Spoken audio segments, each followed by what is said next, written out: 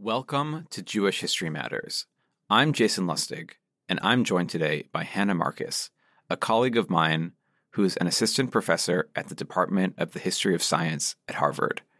Her research and book manuscript focuses on the censorship of scientific and medical texts in early modern Italy. This is a really fascinating and important topic because what we're talking about here is different from what many people expect when we talk about censorship. Instead of burning books or forbidding them from being printed, what Hannah's engaging with is a phenomenon where scientific texts, which were deemed illicit by the Catholic Church, often because they were written by Protestant authors, were made licit through a process of editing and expurgation. Now, clearly, censorship is a process of the restriction and control of knowledge, but what we see here is a process whereby censorship was a mechanism for making books and information available, at least to certain people. I got to know Hannah last year when she joined the Starr Fellow Seminar at Harvard's Center for Jewish Studies, and she was somehow able to come to almost all the sessions, which is quite a feat in general, made all the more so when we consider that she herself isn't a historian who focuses on Jewish history. Now, of course, Hannah's research on censorship intersected with the discussions that we were having about the history of the book in general, but I thought that it was just so fabulous to have someone like Hannah join us who doesn't focus on Jewish history, but who wants to engage with the kinds of questions and issues that Jewish history brings up. This is one of the many reasons why I asked Hannah to join us on the podcast. Of course, I thought that this was, first of all, an important set of issues, but what it showcases also is a series of historical issues and topics that intersect and cross over with Jewish history. Jewish books tended to be often censored, though, as we'll discuss, it was perhaps a different kind of censorship than what Hannah is thinking about. What Hannah's work demonstrates, though, importantly, is a way in which the toolkit of Jewish history is something that scholars of all types and all fields can look to and draw upon, because these are not isolated silos. One of the big issues I want to engage with is the way in which Jewish history is useful for a range of scholarly and intellectual activity, both for those of us who are studying the Jews specifically, and also the many more people who work on and think about other subjects too. The truth is, censorship is a topic that I've thought about for a long time, both in general and also in terms of this question of the relationship of Jewish history with other fields.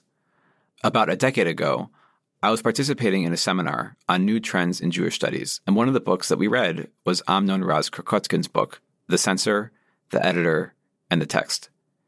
And one of the points which a mentor of mine made, just in general, was that Jewish history and Jewish studies was about a decade behind other fields, that we were essentially importing ideas and theoretical frameworks that were perhaps passé or old news in other scholarly circles. Now, one can debate whether or not this is true, but I was struck by the way in which Hannah and I, in our conversation, talked about this book in particular, which, coming out of the field of Jewish history, served as an important starting point for her as she was developing her own research on an adjacent subject. So what it demonstrates to me, quite interestingly, is this question of how and why Jewish history can matter to scholars far afield from those of us who focus primarily on the Jews themselves. In general, I think this is an important set of issues, and I'm glad to highlight it on the podcast, because it puts forward, again, even though we aren't talking about Jewish history so specifically, some of the many ways in which history matters broadly. When we study and talk about censorship in historical context, like so many topics, we find conceptual tools and comparative frameworks that allow us to pose questions and consider important topics. Hannah's research on censorship as promulgation, as opposed to censorship as restriction, flips on its head our common understanding of what is censorship and assumptions about how it works that gives us a broad framework for thinking through censorship in historical terms and the control of knowledge in more recent times too. I hope you enjoy this episode, what I hope presents the first in many productive conversations across fields as we continue to consider how and why Jewish history and history at large matters. So, hi, Hannah. Welcome to the podcast. Hi. Thanks so much, Jason. I think your research on censorship and on the history of the book and the history of knowledge is really interesting. And I'm really excited to get a chance to talk to you about it and why a lot of these issues matter, broadly speaking, and also in terms of how we think about Jewish history and also contemporary issues. So I think it might be useful for us to get started if you maybe just want to say a few words about your research and about the topics that you've been working on. Absolutely. So I'm a historian of early modern science and medicine. I'm particularly interested in questions related to the relationship between science and religion, medicine and religion in the early modern period. So I think of that as sort of roughly 1400 to 1700. And my research is primarily focused on issues in the 16th and 17th century. So science and medicine in the long aftermath of the Reformation. I guess it's great to be here. This is a Jewish history podcast. I don't study Jewish history, but thinking about some of the work done by scholars of Jewish history has been really important to my thinking about censorship, about book history. This is a scholarship that's been very attentive to the materiality of past artifacts, very aware of repressive regimes and the relationship between peoples and repressive regimes. So this is a literature that I think intersects really helpfully in important ways with my own research, even though my work is mostly related to Catholicism. Yeah, I mean, I think one of the really interesting questions when we talk about Jewish history and why it matters, and also about any other field and why it matters, is how it intersects with all sorts of other issues. I think that there's so much that we can talk about and think about the relationship between Jewish history and the history of censorship in the European context. Yeah. So it's actually kind of funny. This is a bit of an anecdote for you. But when I started my dissertation research, my husband needed to be in Copenhagen at the Niels Bohr Institute for a month. And so I just finished my qualifying exams. I was going to take a break for a couple weeks in Copenhagen. But of course, taking a break for me means going to a library and finding old books to look at. And so I ended up going to the Royal Library, the Black Diamond in Copenhagen, and searching for censored books. And like, surprise, surprise, they didn't have very many Italian censored books there, but they did have a huge collection of Jewish censored books. So as I was starting my dissertation on Catholic censorship and the material practices of censorship, I actually started with this incredible collection of Jewish books and thinking about the ways that those were censored, like who's doing it? And this is a question that we can ask with much more greater precision with Jewish books because the censors had to sign the books that they corrected. And by corrected, I mean expurgated, blacked out, papered over. And so I'd sort of gone into my dissertation work on Catholic censorship thinking it was going to look similar to the censorship of Jewish books. And in some ways that was true, and in other ways it absolutely wasn't. So Catholic censors don't sign the books necessarily. It's like much more unusual to see the name of the person who censored the book in a text, whereas Jewish books, Hebrew books, are always censored with a name. So anyway, it's just kind of funny because it's like, from a point of exploration, it became a really important part of my research. Right. I mean, I think actually it might be useful for us to step back. It might seem obvious to some people what they think that censorship is, but even just with what you've just mentioned, there are so many different kinds of censorship. And I think that when we start to think about why censorship matters for thinking about the history of knowledge and the history of religion, it's useful to maybe think about what are different kinds of censorship. Absolutely. I like to think about censorship as being the control of information and the people who have access to information. So I think that gets us at a couple different things. One, the ideas themselves might be censored for political reasons, religious reasons, but the stuff gets censored also. So the ways that ideas get censored is through the physical manipulation of texts.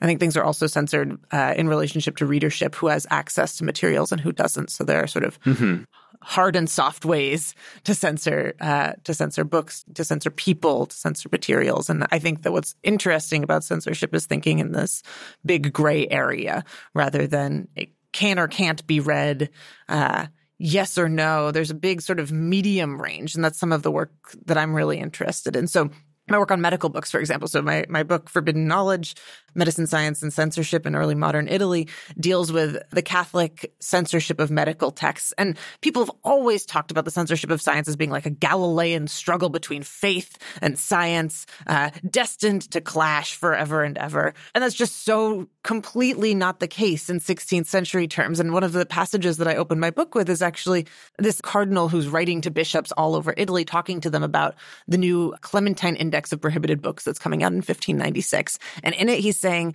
we need to control the printing, the readership, but he's signaling that it's about correcting books and making them available and licensing them to readers, not only getting rid of them. So this isn't just about burning books. It's about figuring out how books can be altered in order to make them available. So see what I mean? This is like the gray area of censorship. It's not that a book is burned or a book circulates. It's licit or illicit. But there's this sort of vast realm, overlapping realm of knowledge that is both prohibited and important.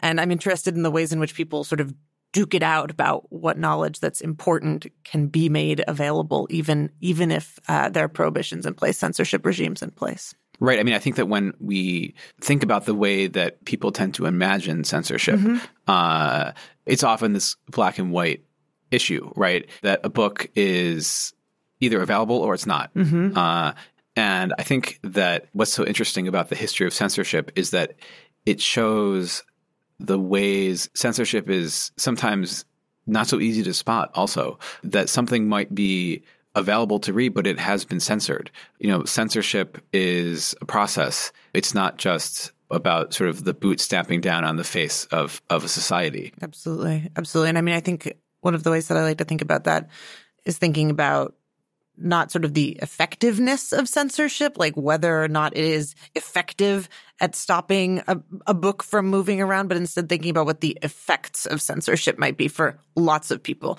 How is it that somebody encounters a text differently as a result of living within a censorship regime? How is it that they might write differently themselves later, not just their reading, but that they might impose self-censorship on their own writings, that these are part of the broad range of effects of censorship that go sort of far beyond the individual book or a particular text. So in some ways, I think if you take seriously the big gray area of censorship, that it becomes even more insidious and more omnipresent when we think about sort of the power dynamics involved in who can know and what they can know in different times and places. Right. I mean, what you talk about, the way in which people live with the regimes of censorship, it reminds me of that very famous piece by Leo Strauss, The Art of Reading in the Time of Persecution, and this question of how people adapt to censorship and to knowing that their work is going to be read by a censor, or that they want to communicate their ideas to people through and across the regime of censorship. Yeah, so this is what Ann Patterson calls the hermeneutics of censorship, like how we might read and interpret differently with an understanding of censorship that's widespread. I mean, I think part of what's interesting about this as well is when we have the kind of black and white perception of something is censored or something is not, we tend to forget that censorship is something that happens at all levels of the production of knowledge. Yeah. The concept of censorship and the history of censorship shows us a much more complicated social reality. Though I think there's a difference between editing and censorship, and I think that's worth pushing on a little bit. And you have to understand a context in order to understand when things move from being editorial decisions to censorship decisions. And I think that one of the ways that you can understand that is by paying sort of close attention to the sort of power dynamics in play. So one of my favorite characters is this physician named Girolamo Rossi. And he lives in Ravenna, which is basically like a backwater that's been nothing for 1,000 years when it was the seat of the Roman Empire very briefly. And that was pretty cool. But he's living in essentially a backwater in Ravenna. And he's having his own sort of personal counter-Reformation moment as a physician, where he's going about helping correct books for the congregation of the Index in Rome. And by correct, when I say correct, these are the words of my actors, right? So my Catholic censors see what they're doing as correcting. And this might give us a little bit of an understanding of how we shade from editing into censorship, right? They are correcting. This is within their mentality. This is not about repression. It's about fixing. There are repressive elements, but in this case, that's not sort of their intention. They're trying to make texts available by fixing them, by tinkering with them. And so he's going about this stuff in Ravenna, and he's going through books and crossing lines out, writing up reasons why certain passages have to be removed, why certain passages are illicit. But he takes the censorship ethos and moves it into editing and self-censorship as well. So then when he goes back to revisit his own manuscripts, you can see him crossing out sections that he'd written earlier, removing names that shouldn't be there, rephrasing some of his praise of people that he maybe shouldn't praise so highly. And I think that this is part of what I mean is censorship as a spectrum too. I mean, he's certainly censoring when he's going through books that are on the Catholic Index of Prohibited Books and making changes to them in order to send them to Catholic censors, right? Like that is censorship. No question. But then is it self-censorship if he's going back and removing Protestant names or heretical names from his own documents? Yeah, I think so. But what about the sentence after that where it's not clear why he's revising it? Like if we can't get at all of the reasons, it becomes very difficult to identify what is editing and what is censorship. And I mean, one of the things that people at the time were really concerned with actually is like, if I'm reading along in this text that I'm supposed to be correcting for the Catholic Church, what if the Latin sucks? Am I allowed to fix the Latin and make that better as a censor? Is that part of my sort of religious censorship duty? And they're like, no, you really can't fix the prose. But again, this is part of the question. I think people at the time even understood this sort of like slipperiness between censorship and editing. And it's important for us to make that part of the story. Right. I mean, it calls to mind Amnon Vraskokoskin's book about the censor, the editor, and the text. Exactly. And part of what's interesting about his argument there is that he's saying that what we think of as this repressive censorship is actually a process of the collaboration of Jewish writers and the Jewish or the non-Jewish censors who are acting kind of more like editors than this repressive censorship that we might imagine. I think the framework that he lays out is actually incredibly helpful for thinking about sort of, again, what the effects or the products of censorship are, because censorship is part of creating culture. Like censorship is part of a society. It's part of early modern culture. And I think that like we can see the results of censorship as cultural products, maybe not cultural products that we like all the time or that we agree with now in hindsight, but this is absolutely shaping the ways that people are engaging with things. And I think that Amnon Raskar-Kotzkin lays that out, I think, quite clearly, especially in his sort of early framing. Yeah. I mean, I think that before when you were mentioning that your work intersected with some of the issues within Jewish history, I mean, his book is clearly one of them. Yeah. I read it early on and it was incredibly influential. It seemed to me that the questions that he was asking were the questions that we weren't asking about Catholic censorship. And I just sort of took it and ran with it. Right. Well, I mean, that's fabulous, in as much as I think that oftentimes actually people say the opposite things about Jewish history and about Jewish studies, that we often end up taking questions and theoretical models and frameworks that are being used in other contexts and then applying them to Jewish history. I think one big issue that comes up, and I've been thinking about it as we've been talking over the past few minutes, is that we're talking about censorship in early modern Europe and especially in Italy. But it seems to me, and this is one of the reasons why I really wanted to have this conversation, that censorship and the history of censorship has really broad implications for how we think about history much more broadly, how we think about history beyond the specific context, and also how we think about our own world as well. I guess we could put it in kind of two ways, right? The first one is, why do you think that censorship is important for understanding the history of early modern Europe? And why do you think that having these complex and nuanced understandings of what constitutes censorship, how it works, who's involved, what are the effects of it, how does that help us to understand other kinds of historical contexts beyond that? So I came to the study of censorship actually through my interest in religious history and my interest in the history of the book. In retrospect, it seems totally clear that the intersections of the history of the book and the history of science and religion lie at the crossroads of censorship, that becomes the nexus. And so that's sort of where I ended up with the project. So my big sort of questions going in were not about censorship itself, but were rather about the relationship between science and religion in the aftermath of the Reformation, during the Counter-Reformation in Italy, and about the materiality of books and how people engage with the material processes of books.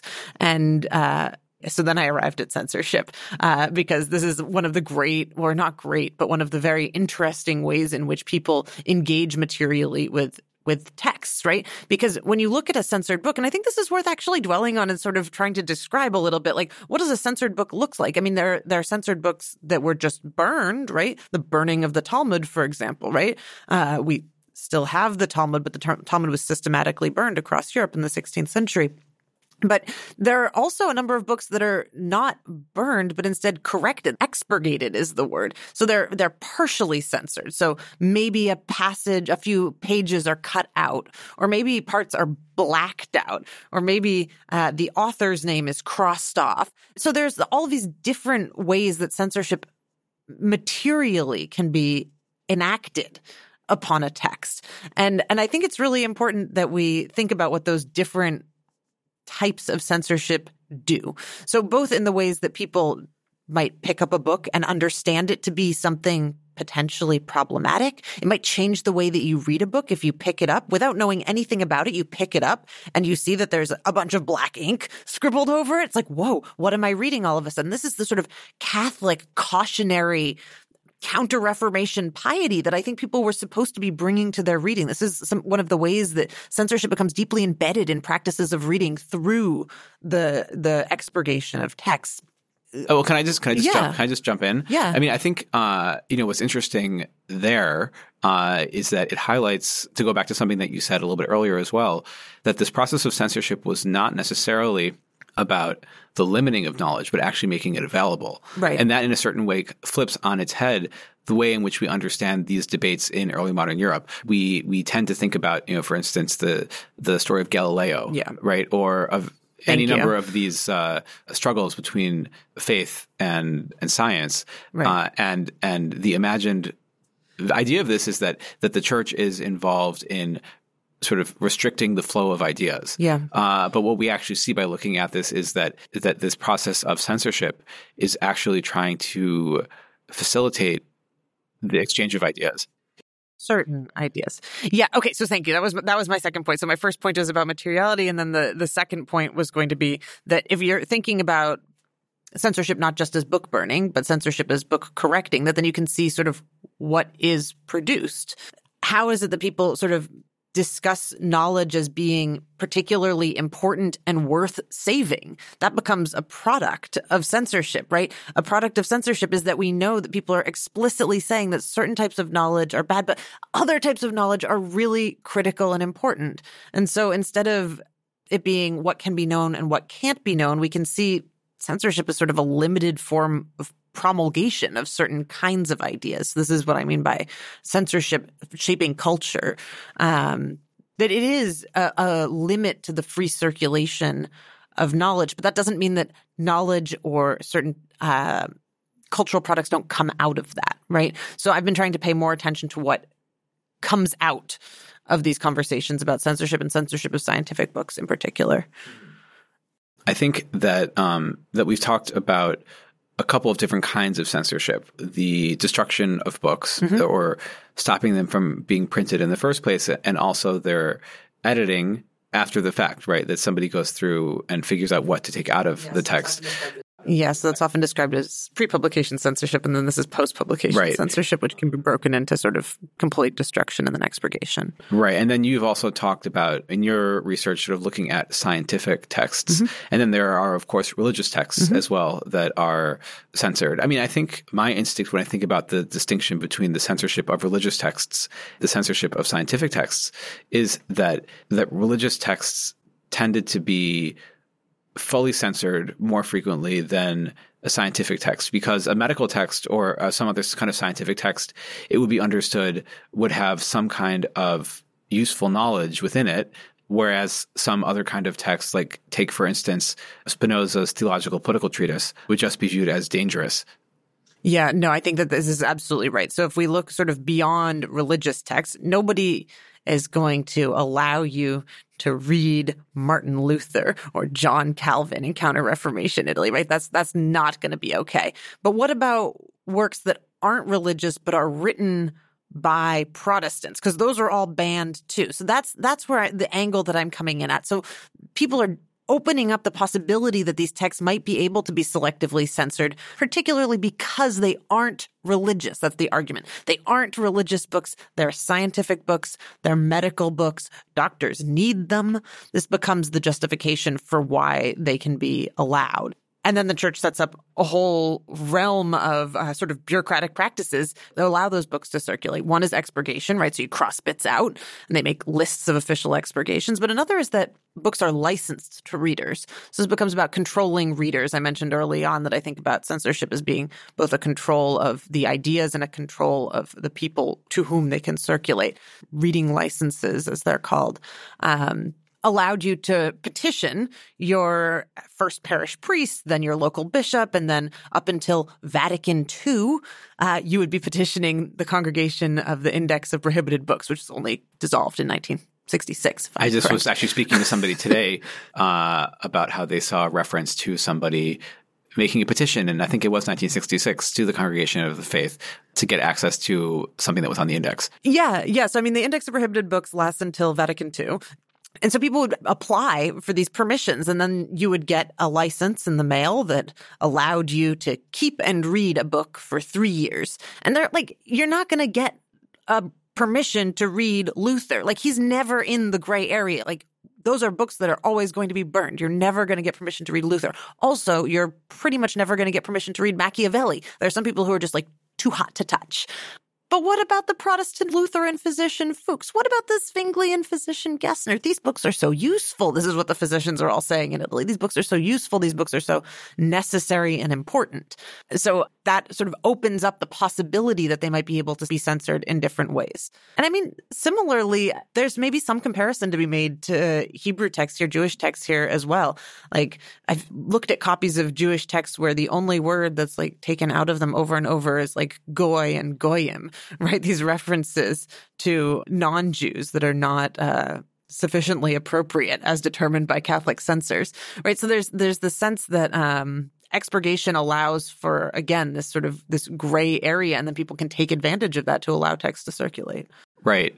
I mean, so when you're talking about the censorship of these Jewish books, is it because their authors are not Catholic, in the same way that texts by Protestant authors would be censored because it's coming from a Protestant writer? Is that the reason why they're being censored, or is it more about the ideas that they contain? So Jewish books aren't on the Index of Prohibited Books. That's separate. The Catholic Index of Prohibited Books is just all about combating Protestantism.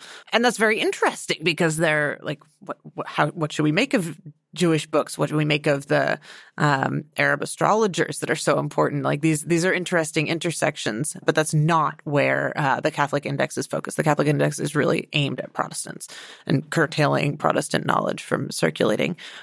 Hebrew books, my understanding is that censors went into the ghetto and had to check all Hebrew books, period. And so then the books were signed by the censors who'd gone into that space, that they were allowed, that they'd been looked. They usually say something like visto per me, seen by me, revisto per me, and then the censor's name and a date. It's just not how things worked in the Catholic world. People expurgated their own books. So when you got a license to read a book, if say, Jason, you're a good Catholic physician who... what an image. You're a good Catholic physician of a certain age. You've now got the ability to read Leonhard Fuchs's On the History of Plants. You've now got this license coming in the mail, and one of the stipulations is that you get to keep it for 3 years, but that it has to be corrected according to the index of 1607, once the index of 1607 is published. And so then you would look at the index of 1607 and you would go through and correct your own book. And while we don't have people saying, I am correcting my own book, you can tell from the material practices that it's just 100% obvious that this isn't like a busy inquisitor doing this, because busy inquisitors write thick squiggles over text that you're not supposed to have. And instead you see a reader like you, Jason, pious Catholic physician. You don't want to black out the pages of your big expensive botany book. Like, this is a nice book. You paid a lot of money for this book. So instead you change every letter into a different letter so that you can't read the author's name anymore because you aren't allowed to read the name Leonhard Fuchs. So you've changed all of the letters, and L becomes maybe a square with an X in it, and the E becomes the number 8.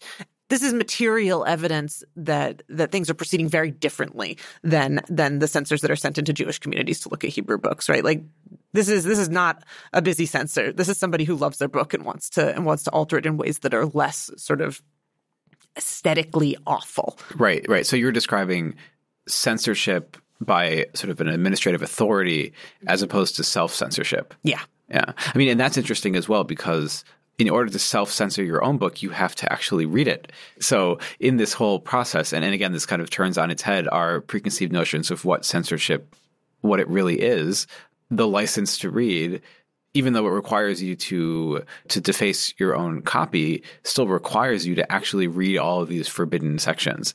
Yeah. It's not like they sent you. Like, you could imagine in an alternate historical universe, you would apply for a license to read such and such a book, and they would send you the censored copy that they have sitting in their library, and saying you must return it after 3 years or whatever it happened to be. But here it is a process of self-censorship.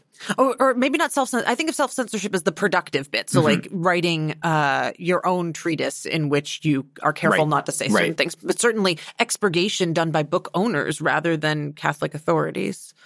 Right. I mean, I think that what this gets us into, is that when we think about reading licenses, right, and what it means to request permission to information, I'm curious how this intersects with the wider early modern struggle over knowledge and its production and dissemination. And here you also have, within this context, also Jewish knowledge is part of this debate as well. Because as you mentioned, there was the burning of the Talmud. There are all of these debates as well when we talk about the rise of Christian Hebraism too. There's so much going on in terms of the interchange of knowledge.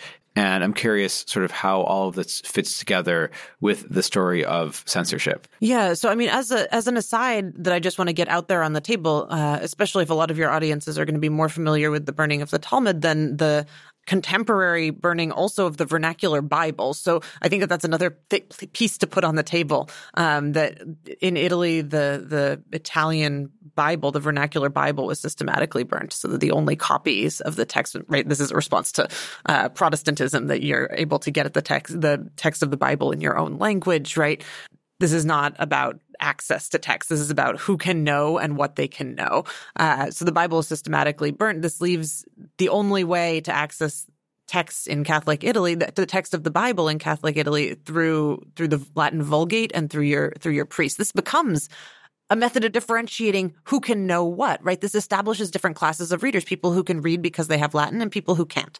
So I think that there are these big divides, linguistic divides in society as well. And it's important to realize that when I'm talking about people getting licenses to read prohibited books, I'm talking about books that are written in Latin for learned audiences. We're already in like the top echelons of society to be able to participate in this process of applying.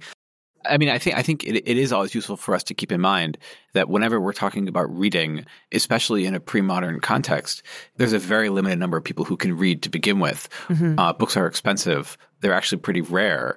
And so, I think that when we think about the elite nature of reading and the expense that's involved, it reframes the way in which we think about all of these debates, and also the way in which writing in your book, defacing it, making changes to it, it's a powerful statement about your own belief in the necessity of this, because you're willing to take this tome that cost you quite a bit and to rip pages out or do other things to it that I mean, I just think that it demonstrates the stakes of the value that people either put in these books or in this process of censorship at the same time, that they were willing to do this even though their books were worth quite a bit. Yeah. No, I mean, I think that the economic thing shouldn't be overlooked. Part of the reason that physicians and lawyers in particular rise up to protest the prohibitions of medical and legal texts. They are literally writing to their inquisitors that they need these books. We can't medicate without Fuchs. This is the line over and over again.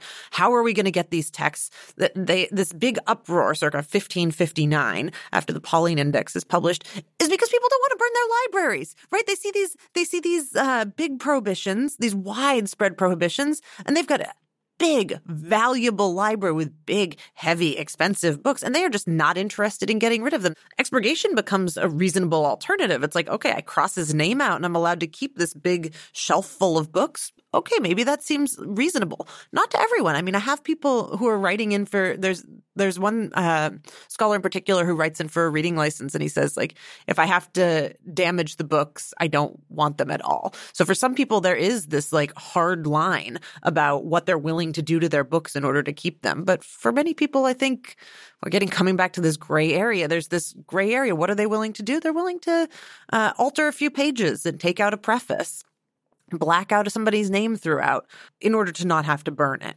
Mm-hmm. Mm-hmm. I mean, I think one of the key issues that it raises is the value of knowledge as well. And this is something that we see in the case of the legal and medical texts and also the religious texts, just how valuable these texts were, not just in financial and economic terms, but in terms of the value that they held culturally speaking and in terms of the knowledge that they contain. And I think if you're then thinking about sort of who has the ability, the social ability to get access to ideas, this becomes something that we can spin out to think much more broadly. Like, was it the bird flu virus a few years ago that there was discussion about whether the articles should be published in journals, the research that they'd done on it? Do you want to just quickly remind me? I just don't remember all the details. Yeah, no, and nor do I. But my understanding was that, I mean, there have been a few sort of major science articles, mostly related to sort of bio threats that people are doing research on. And there's question about, like, should that research be published? Should that be made public?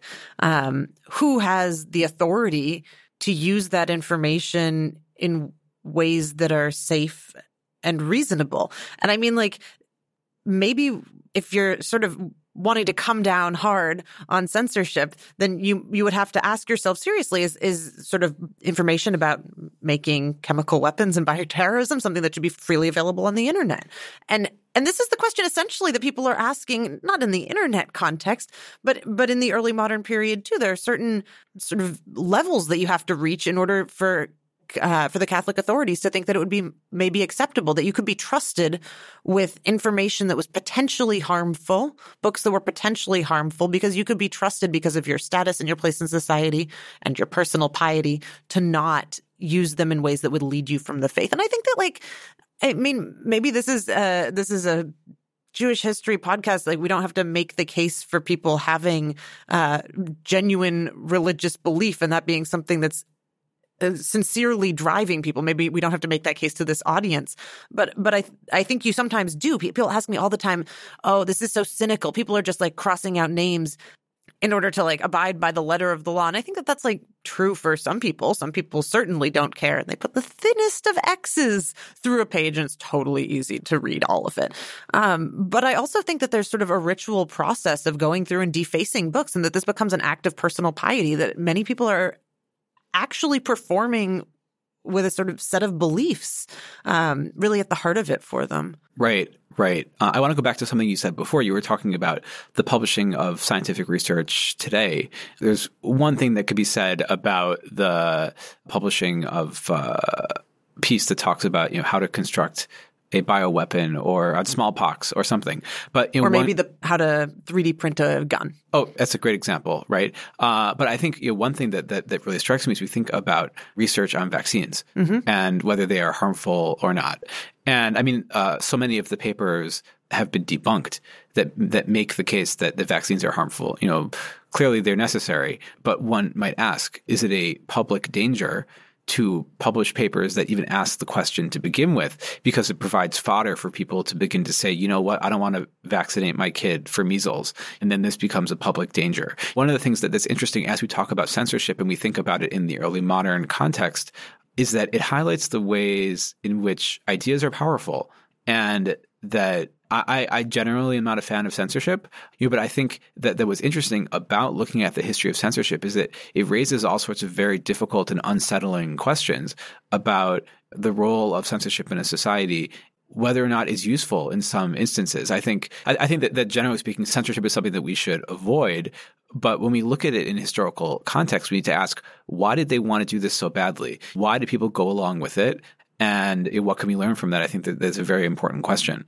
Yeah, and I think it's a question to which there aren't easy answers, but I think it's helpful to understand that these are questions that we've struggled with for many, many centuries. I mean, I think one of the examples, again, this vaccine example, we might best think about this as calling the efficacy of vaccines into question in the first place opens up the question of whether or not they're effective to people who don't understand the science behind it and makes them active participants in that conversation, even if they don't understand the science. So this gets to the idea of an expert. And at a certain point, you have to question, so how different is it from saying that the Catholic Church thinks that you shouldn't be able to read the Bible unless you read it in the Latin Vulgate? You're going to come up with different ideas if you're only reading it in the Latin, right? Or in the vernacular, right? These are sort of the same questions about who should have access to information. And these are questions that we have to grapple with in a democracy.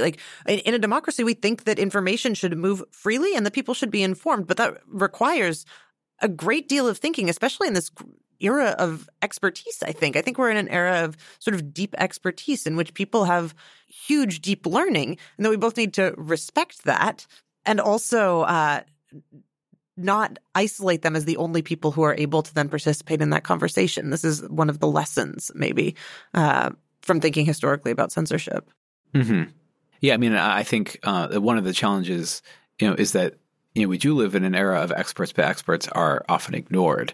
Part of what happens as well when we talk about sort of our own era is that experts censor themselves. When we look at the history of censorship, it trains our eye to look for the ways in which censorship exists, whether we're talking about self-censorship or any other kind of censorship in our own society. Yeah. And makes us think really seriously about what constitutes information control, and when that feels like censorship and when it doesn't. Yeah. I mean, I'm partial to thinking about questions of information control. That's a central question that drives my own research in terms of the history of archives. It's a different kind of control. But I mean, if we broaden the way of thinking about censorship, that it's not just about the books and the texts, but about the ideas, it allows us to look at a whole bunch of different historical contexts alongside it. For instance, when we think about the Jewish context, and the Inquisition. And the Inquisition, of course, did not just target crypto-Jews. They targeted Native Americans extensively as well when we think about throughout Central and South America. But I think that what's interesting is that when we think about the dynamics of the control of information, there as well, there's something very important going on that we need to think about in the early modern era. And censorship is part of that story there. Yeah, and I'm glad you brought up the Inquisition. It's important always to differentiate also that there are many Inquisitions, right? The Inquisition, the Spanish Inquisition, the Portuguese Inquisition, the Roman Inquisition, the Venetian Inquisition, the medieval Inquisitions that are based in cities. So just as a heads up, these are different legal structures and involved in different places, and their rules are slightly different. But I think that one of the things that's really interesting here is that the Inquisition is all about control of people and their ideas, and the Congregation of the Index of Prohibited Books is about the control of texts. But these things, you might realize, the control of ideas and the control of texts and the control of people are all intertwined at the same time. This is actually one of the things that I'm quite interested in studying, is how these different regulatory bodies conflict at times or come into conversation with each other at different times. The archives that I work in, when I'm working in the Vatican, the archives of the Congregation of the Doctrine of the Faith, which holds the archives of both the Inquisition and the Index of Prohibited Books. So it's helpful to put both of those things into context together, one for controlling heresy, the other for controlling books, and books as they spread heresy in particular. Mm-hmm. Right. So I guess especially when we try to think about the relationship between the censorship of medical and scientific texts and the context of Jewish history, what is the relationship there when we think about the relationship between, for instance, the Inquisition and the Index, or any other sort of elements of thinking about the intersection of these two realms? Or do you think that it's mostly just in terms of the conceptual frameworks that we can apply from one to the other? It's not just conceptual frameworks, though. These are governing bodies that are, in a certain sense, both responsible for the same thing, but maybe in different media. Mm-hmm. And so there are times at which the Inquisition is intervening. And in fact, when it should be the Index and vice versa, though that gets mostly settled by the 17th century, mid to late 17th century. But over the course of the 16th and 17th centuries, when we've spoken about reading licenses, the ability to grant reading licenses bounces back and forth between the Inquisition and the Congregation of the Index of Prohibited Books. So it's there are these aspects of censorship that as the Catholic bureaucracy itself is evolving, these different parts, these different kinds of regulations end up in different hands at different times. And I think that it's really important to break down that when we talk about the church, and this is probably true for thinking about Judaism in different times and places as well, but when we talk about the church is made up of a bunch of different actors, a bunch of different factions. And I think that when we think about the Inquisition and the Congregation of the Index as separate bodies, that allows us to see the people who are part of those groups acting sort of in their own interests and the interests of their beliefs. And that comes out much more clearly. Right. I mean, I think the other thing to always just keep in mind as well is that we are talking about Catholic censorship in particular. Right. And that there were, of course, many, many diverse censorship regimes throughout Europe at this time.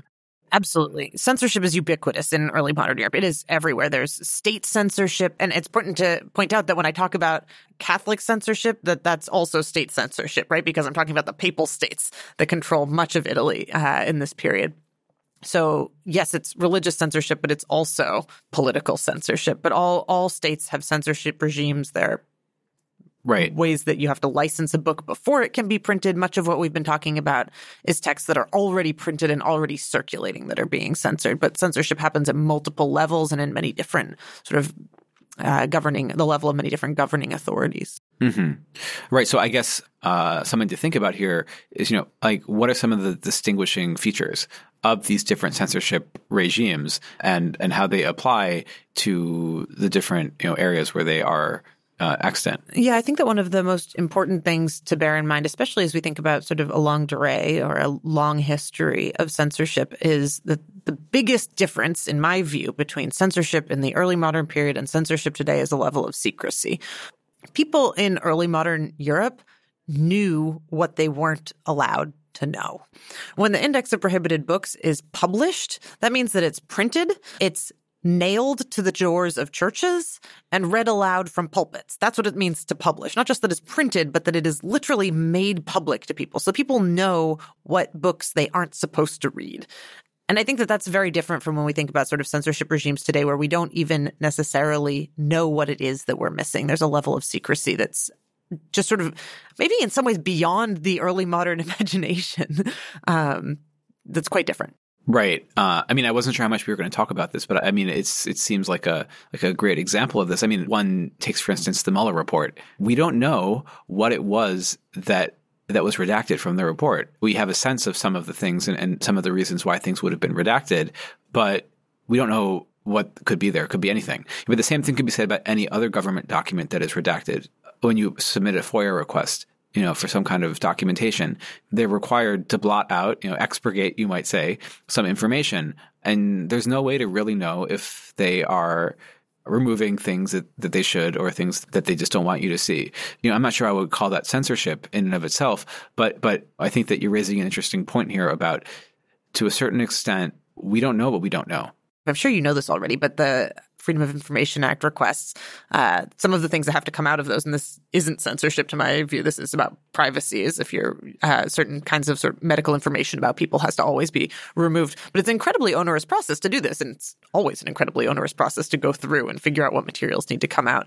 But my understanding is that there are some sort of ideas kicking around about ways of sort of using blockchain to automate those kinds of processes and having AI reading some of this material in order to do that level of redaction, which again, I don't think is the same as censorship. We have to always ask when we are trying to figure out if information is removed, if it's censorship or not, we have to understand the context. And that's what gets us the answer to that question. I think that what is interesting about all of this is that it highlights a couple of things about kind of our modern information age that are, again, perhaps different from the early modern period and really interesting in these distinctive ways. The first one being that there is just too much information to censor, that if we tried to take the same methods of censorship that were being utilized in 16th century Italy, for instance, it just would be impossible. It's just not practical. Then again, of course, you look at China, and they have put into place a very effective censorship regime in terms of the internet there.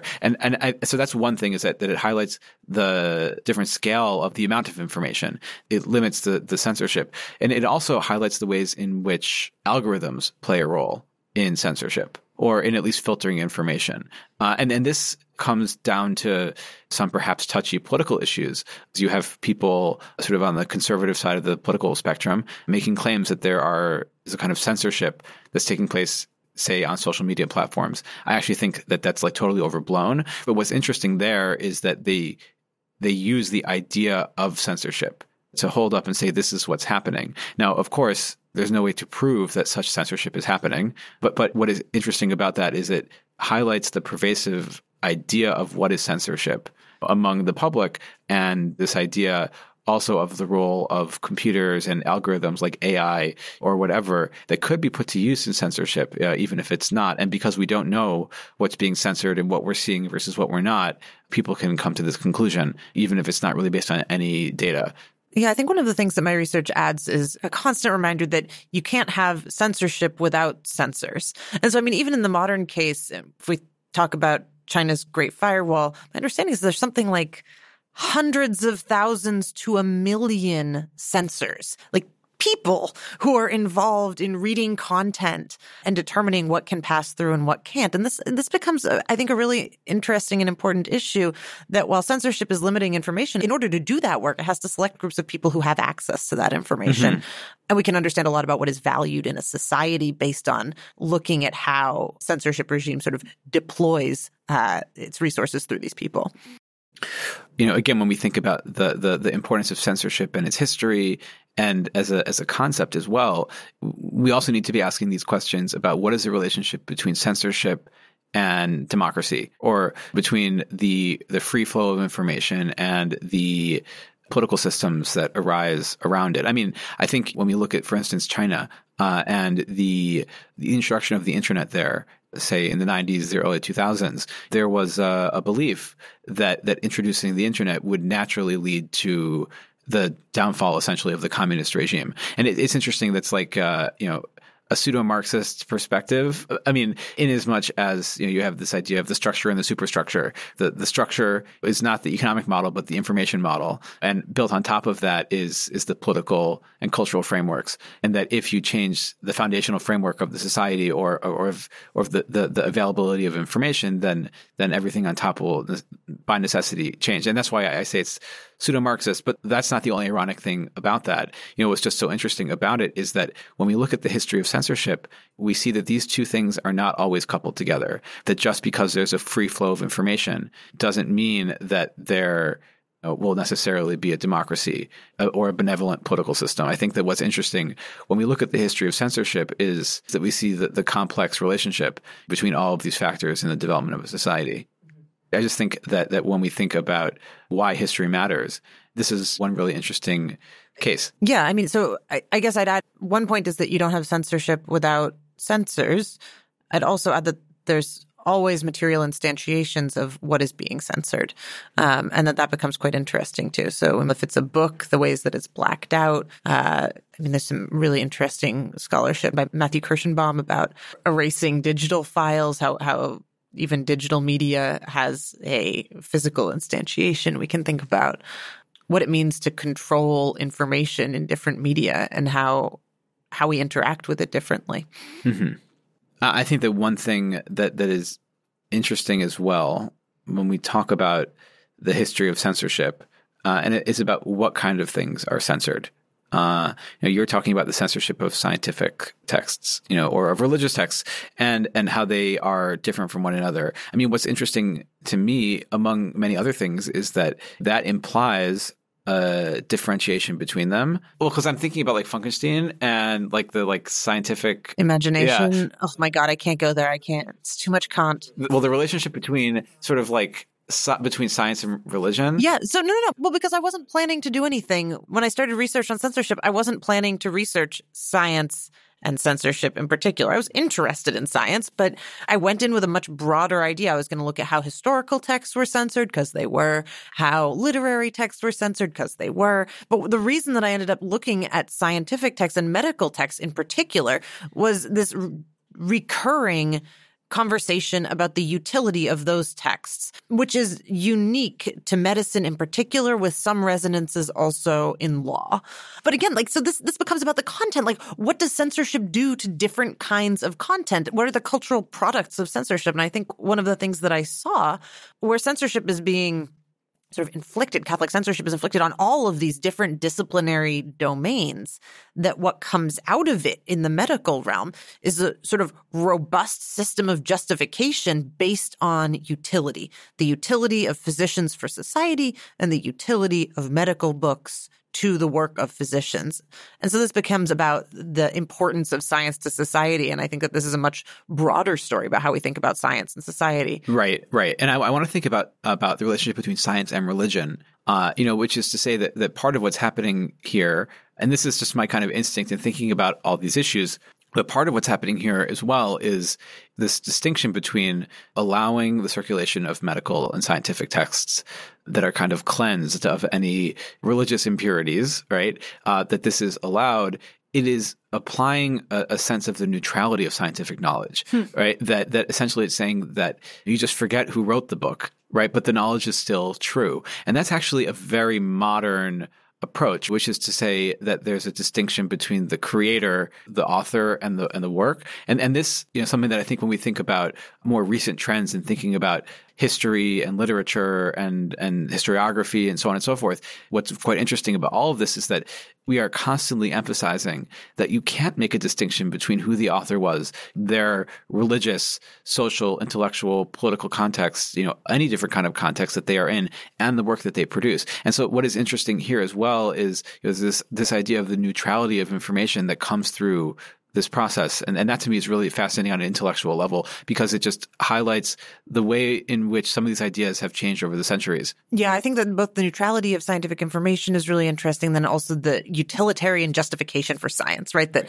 the end of science, of knowledge, justifies the means. And we might think about the intense ramifications for that. But in this particular context of early modern Italy and Catholic censorship, so you need a few Protestant books in order to save some Catholic bodies, right? I mean, the ends of saving Catholic bodies justifies the means, right? Right. One thing to add on to this as well is the fact that scientific knowledge has profound political and religious ramifications. Think about just the most prominent example, but there are so many of them, is the theories of evolution, or broadly speaking, relating to cosmology and the Big Bang.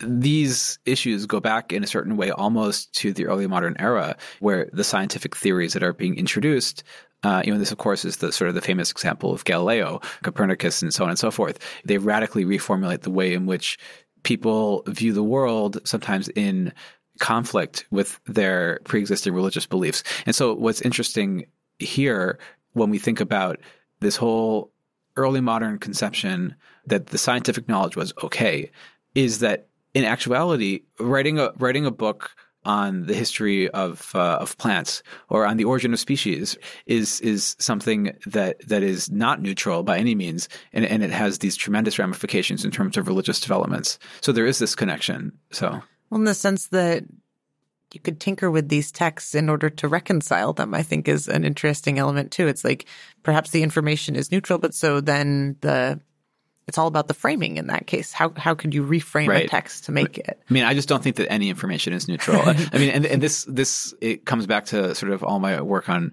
archives and on the history of information. Nothing is really neutral. No. But what's interesting is the belief that people had that it could be. And additionally interesting, I mean, it's always a question of readership and interpretation too. I think that the ways that a Lutheran reader would read Fuchs might be different than a Catholic reader. Just in general, what people bring to the text is different. So Catholic readers are it's only pictures of plants. But for a Lutheran reader, perhaps it's a demonstration of how a Lutheran God has laid out the natural world. And I think it's kind of interesting that a Catholic reader isn't necessarily aware of the full sort of level of potentially individual confessional, that is, different faith piety that could go into making a text. Right. I mean, I think this is really fascinating. We could probably go on for quite certainly a bit. Well, I mean, there's so much that we can think about the various permutations of thinking through these issues. It's really fascinating. We didn't even get into Frankenstein, and the relationship between science and theology. But I think the question that always is kind of there in the back of my head at the same time is, this is really interesting. This is really fascinating on an intellectual level. What's the big takeaway? Why does it matter that there are these different conceptions of the nature of scientific knowledge, or of the possibility of censorship, or of the relationship between science and religion? Why do any of these things matter when we look at the history of knowledge in early modern Europe and today? That to me is maybe a final set of issues that we can delve into. And I'm curious what you think about here. Good. So we're going from Jewish history matters to why does history matter at all? Why does the history of censorship matter? Yeah. I mean, I think that careful attention to systems of information control allows us to be more articulate consumers of the world around us. I also think that we have such a sort of egotism about our own present, and that there's something sort of humbling about studying the past and understanding the ways that people navigated different controversies in past times and places.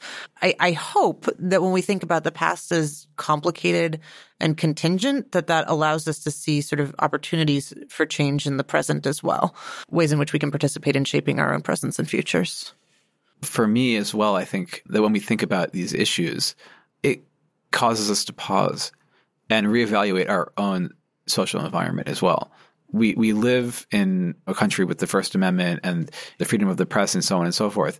But the challenge is to try to identify the ways in which the control of information is still a major social debate, even if technically speaking, anybody could, operate their own printing press or post whatever they want on the internet, and the government can't tell you, what to say and what not to say. These freedoms of expression are very clearly ingrained into our legal and social consciousness and frameworks. I just think that it causes us to pause and think critically about the ways in which we are always in this struggle for control. Different groups, different individuals. And it's not just in China or in Soviet Russia or Nazi Germany, that we see censorship, but that if we have a broad understanding of what it means, and this applies, I think, to a lot of historical issues and contexts, that it causes us to think perhaps more clearly about how we got to now, but also just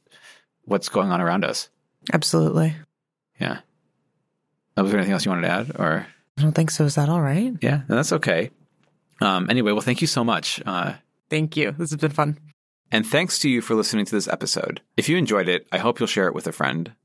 You can find Jewish History Matters on Apple Podcasts, Spotify, or wherever else you listen. Until next time, I'm Jason Lustig, and thanks for listening to Jewish History Matters.